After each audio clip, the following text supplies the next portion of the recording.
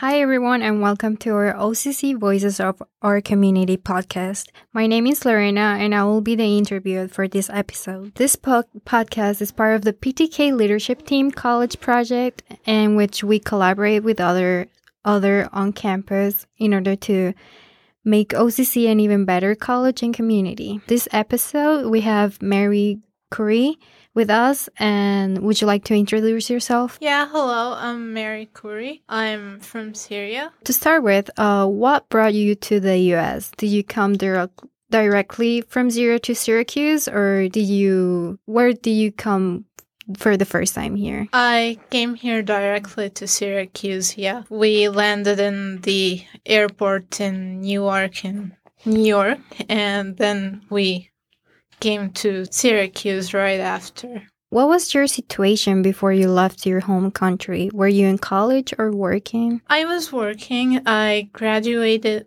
a 2-year computer engineering school. I worked for a while, and that while I was working, one day I got the call that said that our immigration process got finalized and we had to go to the embassy in Jordan to get our visas stamped. And then we booked for the flights about 5 months later. In those 5 months, we left our jobs and sold our properties there. And then we came here. We used that money to buy ourselves a house and a car here and settle down here. What are some of the biggest challenges you have faced since moving to the U.S.? The biggest challenges, I guess, I came here with my family, with my parents, and my parents don't speak English as well as I do, so I had to help them with a lot of things. I still do.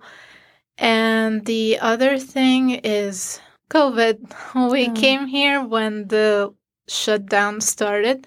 There was a lot of things that got delayed.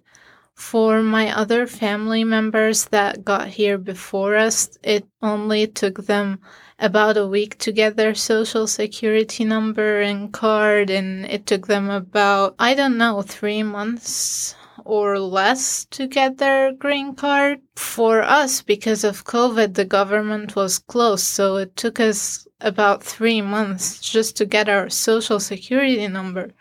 In those 3 months, because we didn't have a social security number, we could not do a single thing. We could not even get an ID card. We could not even get a phone number or anything. So we were pretty much stuck in the house with nothing to do. Stuck in the house, unable to do anything, just waiting for things to happen. And after that, I had to look for a job because my parents couldn't speak English, so they couldn't work properly at the time.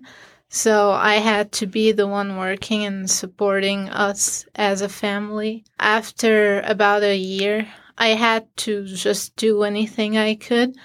My credentials, like my certificates and education, really didn't work for me here in the job market. I couldn't get any kind of job that is related to my studies. So I started looking for retail jobs, and I got a job in retail. And I had to work on that for a while. I used the money to support us, and I saved as much money as I can so I can start going to school. After getting to school, I decided that since I'll have to do school all over again, I might as well go with my passion, what I've always liked, and that's art. So here I am. So what's your major here at OCC? I'm majoring in art. I'm officially registered as a multimedia design major, but I'm also trying to take the classes for graphic design, so I get both sides. That's cool. What are your plans when you graduate from OCC? Mostly find a job, a better job possibly, to work and make more money, be able to support my family better, and be able to live better myself. As most people know, retail jobs are not the most profitable jobs out there, especially when you're a part-timer. Yeah, you're right. What do you like the most about OCC? There's a lot of things, like mostly the education. There's a lot about the education here in the US that is different from anything back in Syria. The educational system itself is so very different. How do you balance adapting to American culture while keeping in touch with your home country? I don't actually keep touch with my home country. All of my family members are actually here, and my one best friend moved to Canada before I did. I don't really have anyone to keep in touch with in Syria. Oh. I actually feel more at home over here than I did back in Syria. And back in Syria the last year, I was really lonely without my friend there. So is there something that you missed from currently miss from Syria? There are a few things, yes. Mostly some of the locations, like the places we used to hang out, the schools we went to. Thinking about it makes me feel a bit nostalgic. I was part of a choir for a while, and sometimes I see them posting their singing every once in a while, and I'm like, oh, I miss those days. And maybe some of the foods, most of the foods we do make and eat here as a family, and it's not that much of a problem. But sometimes, I don't know, the spices feel different. Yes. Like it has a bit of a different taste. Yeah, I understand because my mom, like, I'm not from here, I'm from Colombia. And my mom also tries to make Colombian dishes at home. Yeah. But it's so hard to, like, the taste is different. Like, Yeah. it's kind of the same ingredients, but it's something different. It's something missing. Yeah.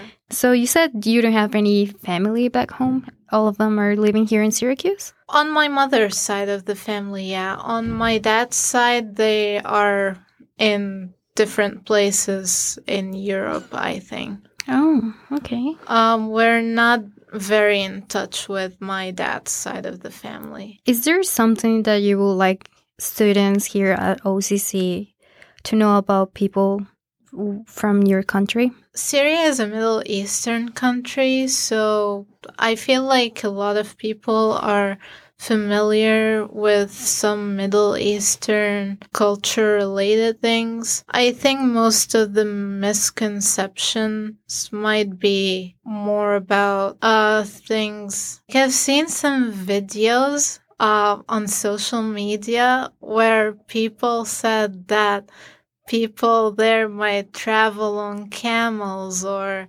wear more traditional clothing, and I'm like, no, we're very Western. We've gotten very Western here. We've got technology. We've got we're traveling on cars. We don't have any camels. I might have seen a camel only once in my life. Yeah, I feel like sometimes people have stereotypical views and generalize it. In like a whole continent.